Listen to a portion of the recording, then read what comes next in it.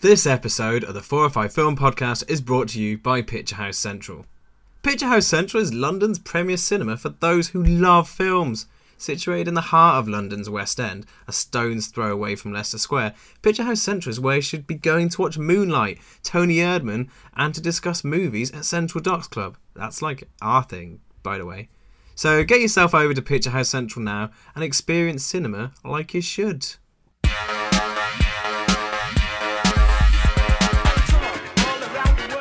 The Great Wall. Is it great? John Wick 2. Does it get set off? Hidden Figures. Is it the non-hidden gem of the year? Find out the answers to those three simple questions and probably a lot more in this week's 405 Film Podcast.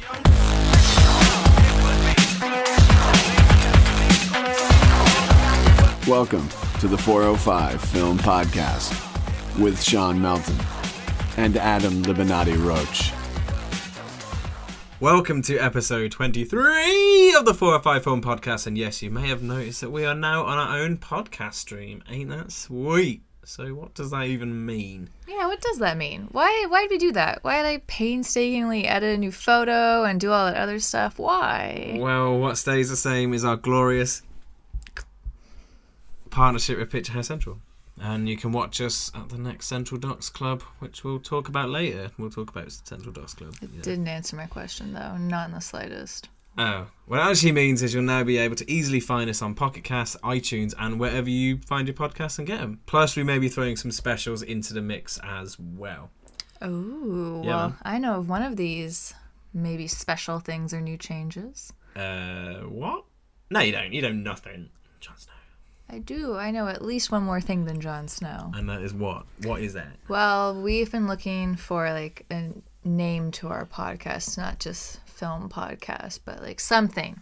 But we don't know yet. We're still brainstorming. What are you currently thinking of calling it? I have no good name. I had loads. I had like Hidden Tickets, two buckets of popcorn. No, those are terrible. No, 2 buckets of popcorn is a great name. Because It's that's too what long. do you order? It's too long. I order one thing of popcorn, not really, because I'm trying to cut back on popcorn. Popcorn It and makes me Coke. gassy. I usually drink water and like I bring cherry snacks. To What the about movies dick in a now. popcorn carton? That thing that no girl wants to get on the first date. Wow. Go on, rummage in the popcorn carton. That's what I want to think about Butter? when I'm at the movies. Yeah, that's what I want to think about. Is it butter though? It's dark in the movie theater. You can't really tell what it is. That's for her to find out.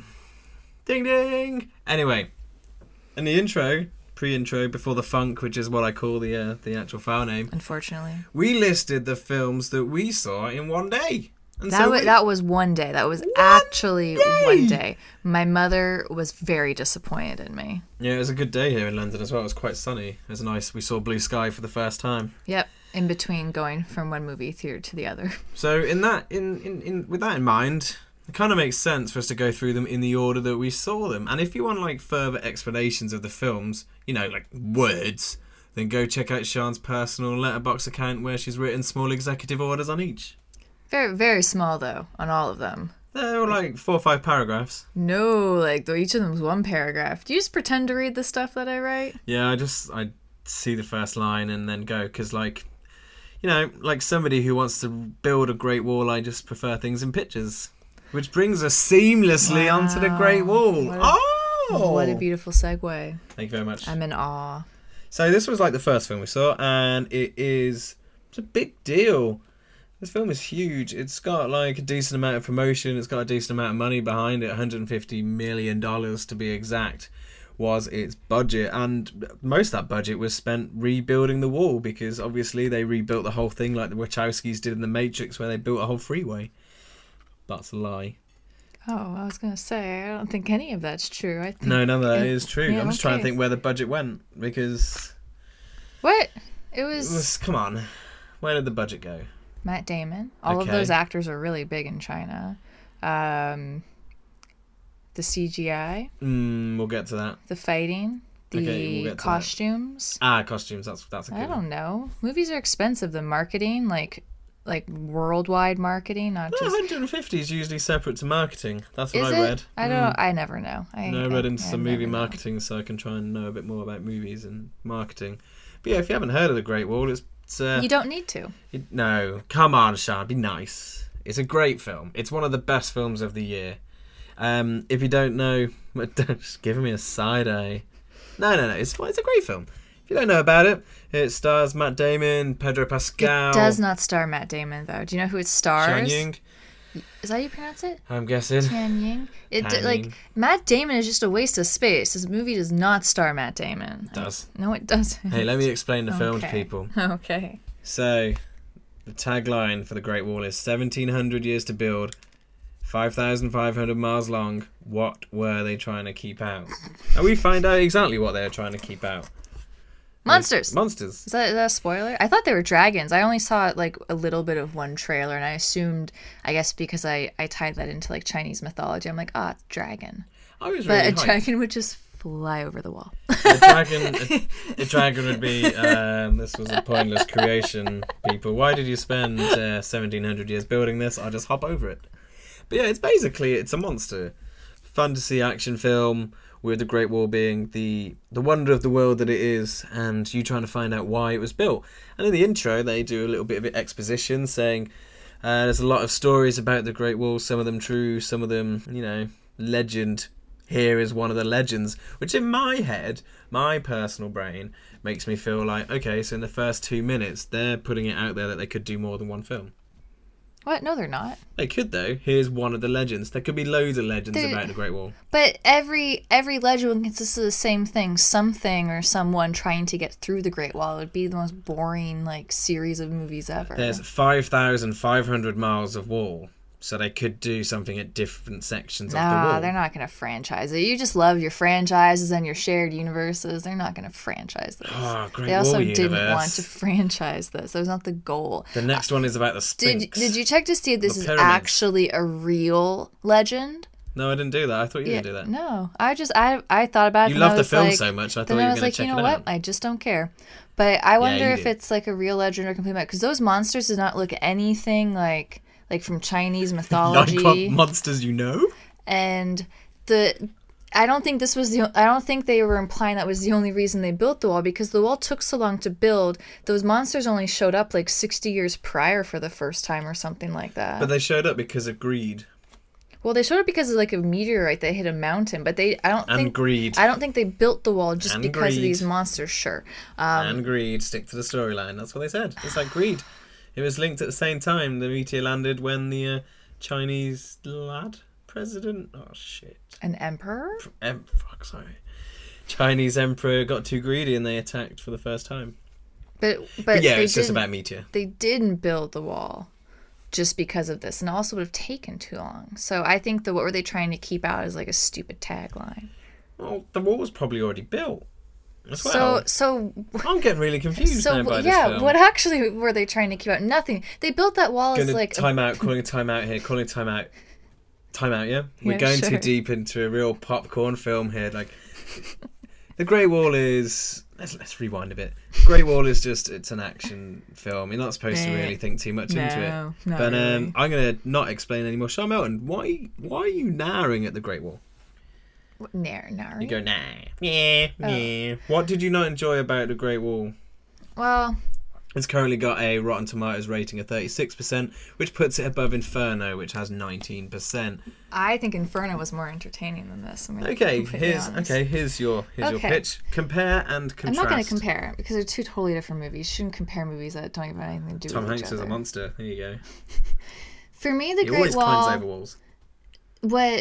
What I think was what I appreciated about it was also the most useless part of the movie, and what I did appreciate about was that this is not a white savior film. What is a white savior film? Give me an example.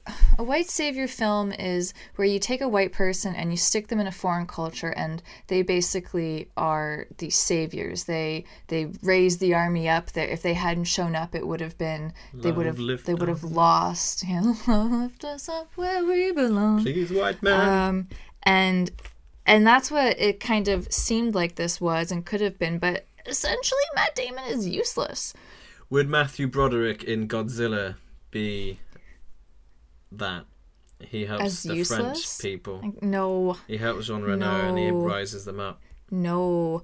But essentially, what they were doing was, it was marketing. They were trying to make a Chinese film with a Chinese director and Chinese stars, but also have it play in North America. Now here, so take for instance, a movie last year, a Chinese film that was like one of the most popular Chinese films of the year or all times, called The Mermaid. It got the shittiest release in the United States. It came out in like probably 2 theaters for like a week. It got no marketing, no nothing. It's made so much money. Was it? Yes, it made so much money in China. It's a really good movie, by the way, very funny. But that's an example of how... Is that the film by the guy who made... Kung Fu Hustle. Kung Fu Hustle, my So favourite. that's an example of how you can't just make a Chinese movie and expect it to play in America, because Americans need to see something they're familiar with, like Matt Damon. So I get what they were trying to do. They were trying to tap into both markets effectively. Yeah. And I just think that it was... Like, I would have preferred the movie without Matt Damon. Willem Dafoe was even more useless. It was kind of like... At least Matt Damon and Pedro Pascal's storyline was like a kind of interesting a little bit, but Willem Dafoe, I don't even understand. Willem Dafoe is pointless. It was just totally pointless, and his character motivations made no sense. But truly, you think, like, at first it seems like, oh, Matt Damon is the only one who can kill this monster, and I was just internally eye-rolling, because here's this great, magical, mysterious, hidden army, a giant wall, and he kills it, and it turns out, can we just do this one little spoiler? Just this one little one? Yeah, of course. It turns out he is a good shot. He can shoot an arrow, whatever. But it turns out the only reason he was able to kill this thing was because he happened to have a magnet, like a magnetic rock on his body. And the monsters are subdued by magnets. Which, to me, I was like, they stopped attacking the wall after Matt Damon got involved. And it was just like the Queen said. Yeah, it was. So it wasn't actually him at all. He just happened to bring the magnet, and they're like, oh, cool. And they figured out so fast. They're like, this guy didn't do it. It was the magnet. And essentially he's there to help a little bit, but he doesn't take over. He doesn't push in his own viewpoints. He starts to accept like Chinese like their way of like running their army and their culture. And then he leaves. He accepts that Tianjin was the commander and was the leader. And she has a big 2 years coming up. The actress, the actress Chan Yin, who plays Commander Lin Mei in the film, is about to be in Kong Skull Island, which is out start of March, and then Pacific Rim Uprising, which is already the film of the year for the year that it comes out in. Whichever year that is. Whatever year that is. Because that's how Pacific Rim will dominate any film of all time. So she should have led it. Well, and technically she kind of did. I mean, like, Matt Damon kind of got a lot of screen time, but like all of his screen time was just, to me, a waste. Okay. A huge waste. You wouldn't go see it again? Absolutely not. No. Okay. But I will say some things I did enjoy.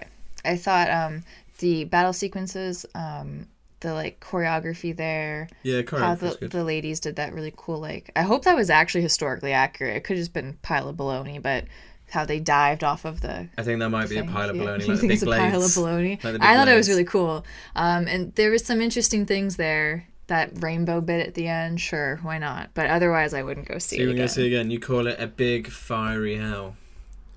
Well, big pit of fire. No, I still gave it like 3 stars out of 5 on Letterboxd. Trying to segue. Oh, you're trying to segue.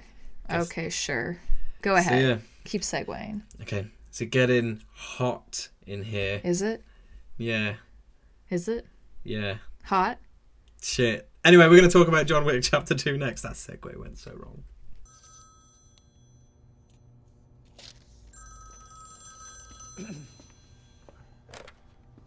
Aurelio speaking. I heard you struck my son. Yes, sir, I did. Yeah, may I ask why? Yeah, well, because he stole John Wick's car, sir, and killed his dog.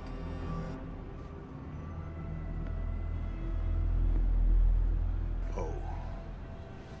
Getting hot for what, though? It's a terrible segue. Wick. You like the wick? Oh, my God. And it gets fiery and it goes off. Anyway. My God. That's a segue that works in my head. Head. I was worried about this. I was worried about John Wick 2 so much because I'm a creature of hype. And when I get hyped about something, I prepare myself to be let down. I guess that's what wanting the DC cinematic universe to succeed has done to me. Like, I wanted John Wick Chapter 2 to be incredible. And god fucking damn it was. So, how are we going to do this? We going to... No spoilers, no plot line, no what? We going to share things? Keeping it minimal as possible. We'll just assume that everyone out here has maybe only seen one of the early trailers so far, and we'll go from there. So yeah, John Wick 2. That sounds good to me. Takes place 5 days after the original John Wick film ends.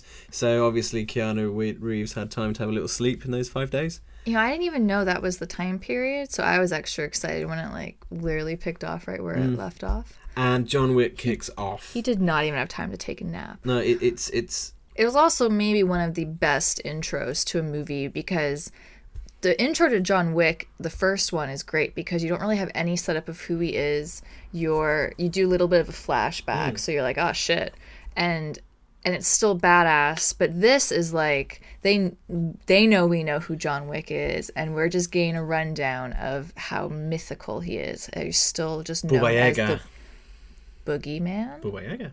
Boogie. It's the same thing, but in Russian. And it is magical, and it's impressive that a character that's only been around for a couple years is that now iconic that he gets an intro like that. But he deserved it. John Wick deserves a movie intro like that. Although, you know what? Did he get a new dog at the end of the first one? It's been a while. Yeah, he got a new dog, and this is my only meh, because it says 5 days. But I remember when he got the dog was kind of small. And then Was it a when puppy? this started... Well, yeah, I thought it was. I can't remember. I couldn't remember at all. I was just impressed that he managed to get the dog so fast. But Well, I couldn't remember the end of the first one. It's been a while since I've seen it. One of the things I love about this film is, like you, as you're saying about the mythic nature of him. There's the other thing I love is that people keep asking him if he's retired. He's like, are you retired? Trying to. It's like he will always be trying to retire. Always, and I don't think he ever will. You can't retire when you're John Wick. You can't retire when you're John Wick. So yeah, it's a 2-hour film, and it is unrelenting, and it is brilliant. When soon as the PBFC thing comes up and it says this is certificate 15 for strong violence. It's very strong. It is correct. Don't do what I did, which is like show it to your family and not think about like your mother, who's kind of not the biggest fan of gore. I did that with John Wick 1.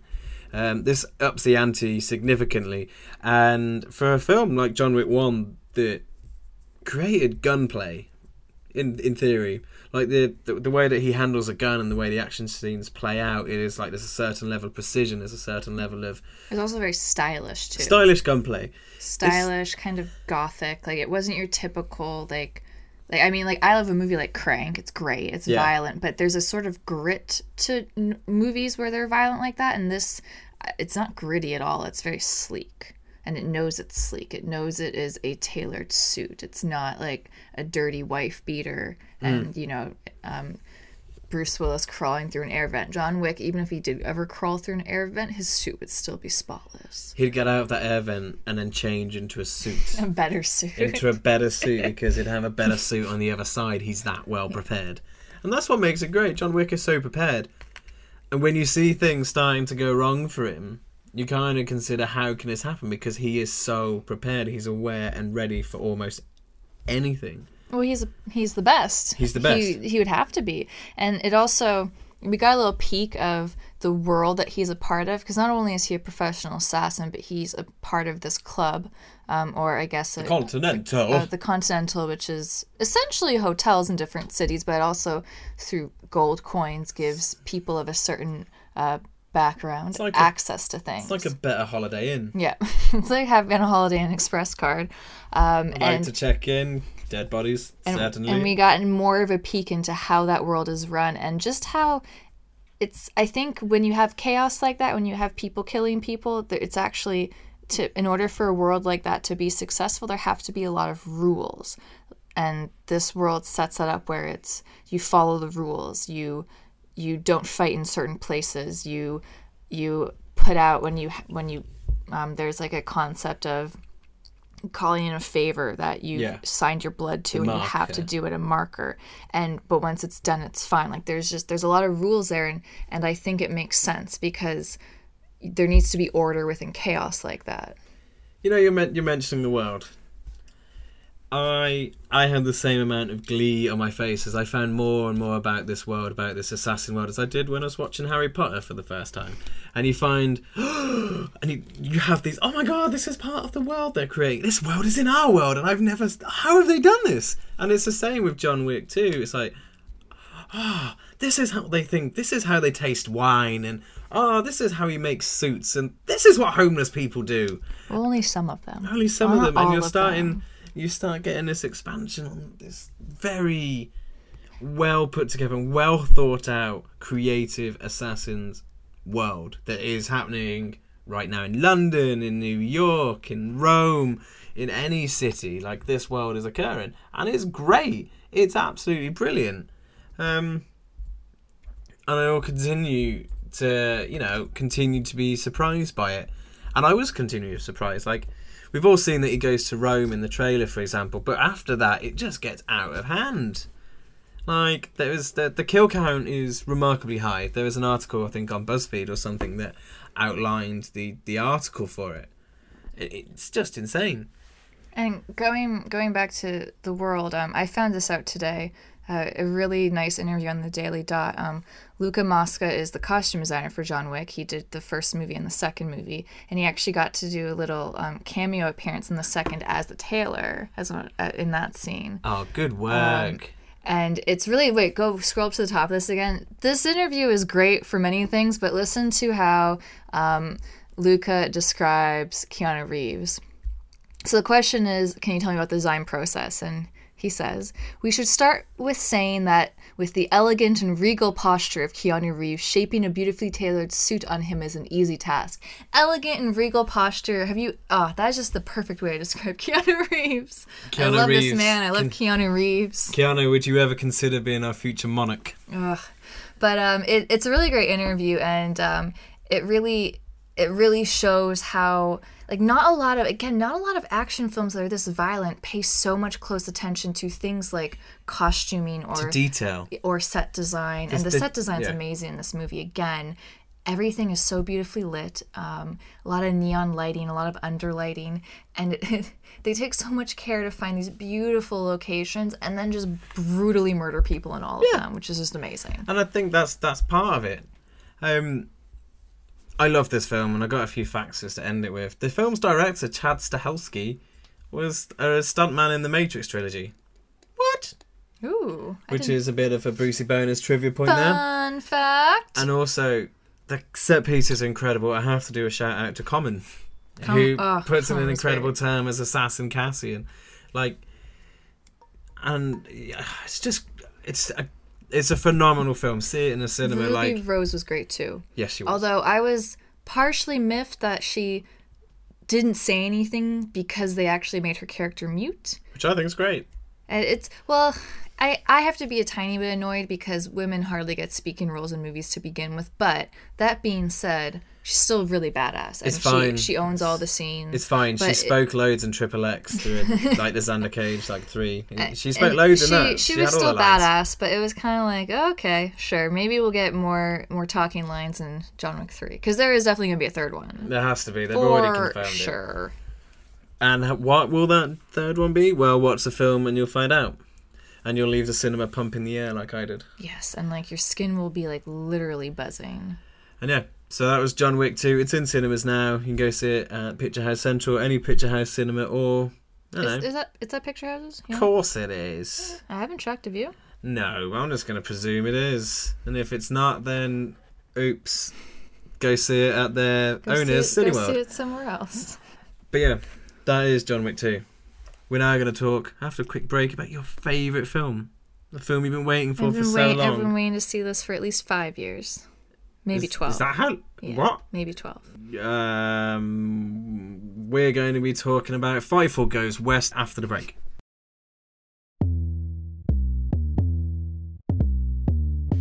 Summertime in Virginia was an oven. All the kids eating ice cream with their cousins. I was studying while you was playing the dozens. Don't act like you was there when you wasn't. Running from the man. Turns out Fightful Goes West is 26 years old. Wow. Released on 22nd November 1991. Wow. And anyway, that's not what we're talking about. I was Wow.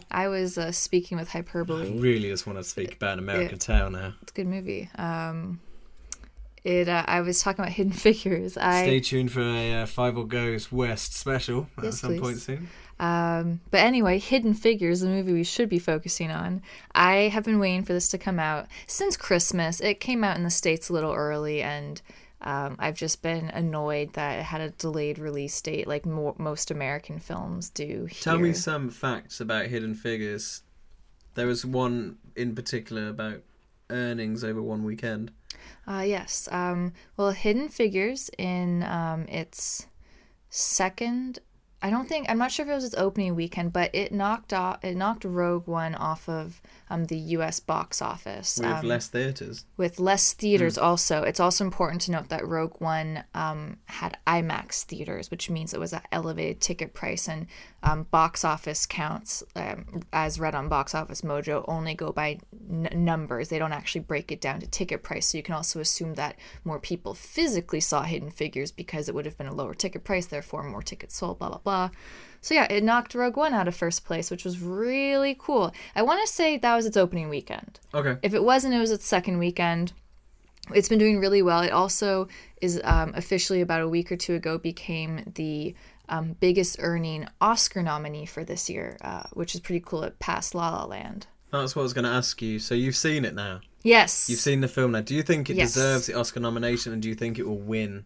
I do think it deserves it. Say why. It will not win. Okay, explain more about why you think it deserves it. In terms of Academy movies, I think it fits into that category of an unsung hero, an American dream, space travel exploration, someone trying to persevere. It is along the same lines of the Code one with Benedict Cumberbatch. What was that one called? He does all the coding. Imitation Game. It's a journey like that. It's a journey. I mean, there's no war in Hidden Figures, but it's essentially Maybe it's sort of. It's a mathematician scientist journey kind of. And it's kind of a bit of a biopic. There's also things going on underneath the surface. In this case, it's Black women in the 60s with civil rights and the cultural shift there, and also just women in the 60s, and women trying to work in STEM, which stands for science, technology, engineering, and maths, and that's just something we put together. Some people say STEAM and they add arts in there as well, but STEM is more recognized. Yeah. And it's great. It's beautifully filmed. It has a really great score. It has those rousing moments that make you want to fist pump. It has amazing rousing moments. I'll give it that. And it's sweet, but it's not too roll your eyes sweet, and that makes it classically within Oscar nominee categories a very good Oscar pick. But I absolutely don't think it's going to win. I think La La Land is obviously going to win. I can't remember the other nominees. It'd be cool if Moonlight won. I don't think that's possible. I don't even know. I haven't been super up to date on all that. Is Moonlight nominated for Best Picture? Yes. I can't remember. Well, that would be cool. That would be cool if that won. But yeah. I've gone through these numerous times now. In any case, Hidden Figures is based on a nonfiction book that came out last year that I currently have on hold at my local library as when are you going to get it? Well, I have 41 people ahead of me, 3 weeks per checkout. I will get it in about 123 weeks. Sweet. Maybe I should just buy it. Maybe just buy the book and be done with it. Maybe just buy it. So there were 3 outstanding female performances in this. Yes. So Taraji P. Henson, who I have loved since her days on Person of Interest, and even though don't you scoff at this. Wait, there's an insight into Sean's mind. She loves SVU, by the way, and if anyone else does, Seanacious on Twitter. You cannot compare Person of Interest and SVU. They're not the same kind of show. You gave up on Person of Interest after one season. It gets banging good. But interestingly enough, it actually gets the best after Taraji P. Henson's character leaves, because she went off to do space. She went off to do. She played Cookie on. She finally won an award for it. In what? Yes. Empire. She's been on Empire. I haven't seen it. Apparently, she's amazing on it. In any case, so she plays Katherine Johnson, who is a mathematician, and she works in theoretical geometry, I believe it was. Oh, yeah, I know that. Yep, totally. And then Octavia Spencer plays Dorothy Vaughan, who is another engineer, and Janelle Monáe, who is also amazing in Moonlight, plays Mary Jackson. And in the 60s, this is also interestingly, so a lot of things are happening in this movie that are historically accurate. It's the space race. First, I'm trying to get the first man to space and do the first orbits and the first man on the moon. And it's also the introduction of like an actual computer, and we see the first IBM get delivered to NASA. And before this time, if you were a computer, you were a human being that computed numbers. So and it was always women who did it, because it was they literally sit in rooms and calculate things, and they were called computers. And because this is 1960s, the black women were separated into a different wing, and I believe this is historically accurate, but they had a sign on their door saying black or colored computers, and then the other the white women were in a different wing, and they were just the computers. But it was kind of cool hearing these women get called computers, because to me Caught me off guard numerous times. To me, a computer is a machine, but of course before you had those, you had a calculator that helped you with the math, but you were the computer. You were the computer. Which was really cool. You were the Microsoft Word. Yeah. And it's such a great film. I've let Sian talk about it specifically because she loves the film so much, she's been wanting to see it. But it is brilliant, and it's 100% deserves the acclaim. It deserved the full theatre that we want to see it, and it deserved people to go and see it off word of mouth. I want it to succeed. I want it to do really well. I need to talk about someone. Who are you going to talk about? Mahershala Ali. Mahershala, yeah. Mahershala Ali. Mahershala Ali, yeah. He's grabbing it. Yep. Also in Moonlight. I first saw him in a TV show called The 4400. Is he in that? Yeah, which ran from 2004 to 2007, and then just appeared as Remy Dunton in House of Cards. I was like, oh man, I haven't seen him since The 4400. Then he's in Luke Cage, and now Moonlight in Hidden Figures. What's he got in the horizon for him? I haven't looked into what he's up to. I'm not sure, but if you can pad for a second, yeah, I can. Well, he's great in the film, and he plays a love interest to Taraji P. Henson's character. And what's interesting about their first interaction, what I love about this movie is it doesn't set up these women as being above even normal sexism. So their first encounter, brilliant. He's a soldier. He knows she works at NASA, and he still is surprised and is like, oh, I didn't realize that they'd have women doing engineering and computer stuff at NASA. And she takes great offense to it. It's brilliant. She takes offense to it instead of going, ah! It's like, no. And she shoots it down. But it's just these three women were so multidimensional and so different, and it shouldn't have to be said, but hey, guess what? Not only are women different, but there's all kinds of black women too, and women of color, and they're just so, each of them was so different and so nuanced, and never stereotypical. It was never fell into like angry black woman or nerdy science woman or anything. They were unique individual people, and it was so damn good. Can I go back to yes. Well, he's no longer Richard Tyler from the 4400. He's got Mahershala Ali has ridiculous films coming up. Oh, he was in Roxanne. Yeah, he's in a film coming up called Triple Frontier with Tom Hardy and Channing Tatum. But the film I'm most excited for, and this is because I did film studies, and I wrote a theory on this person, is he's in the new Robert Rodriguez film, Alita Battle Angel. In the 26th century, a female cyborg is rescued from the scrap heap by a scientist. What, James Cameron wrote the screenplay to this? Wait, scroll down. James Cameron? I don't know. Is Jennifer Connelly the robot? Christoph Waltz is in it. Or do you think this Elsa Gonzalez? I bet Elsa Gonzalez is the robot. Let's have a look at Elsa Gonzalez. Yeah, so they've all... Yeah, she's she's in From Dusk Till Dawn. I think she's also in... she's in Baby Driver, which is Edgar Wright's new film. But yeah, he is doing well, and I want everybody within this film to just go on to huge things. Yeah, because it's a magical kind of film. You hear science speak, and you see drawn out math equations, and just lovingly filmed too, in a way where it's like, this is a movie that celebrates math and higher thinking. Yeah. And it's just really cool to see that on screen. So go see it. Go see it in the cinema and Go support see films it. like this. Also, quickly, because I do like to shout these things out, a female cinematographer, Mandy Walker, she shot this all on film. It was really important for her to kind of capture that the era really well, and so I thought that was kind of cool. But you can Google her and read more about her, and yep, very talented.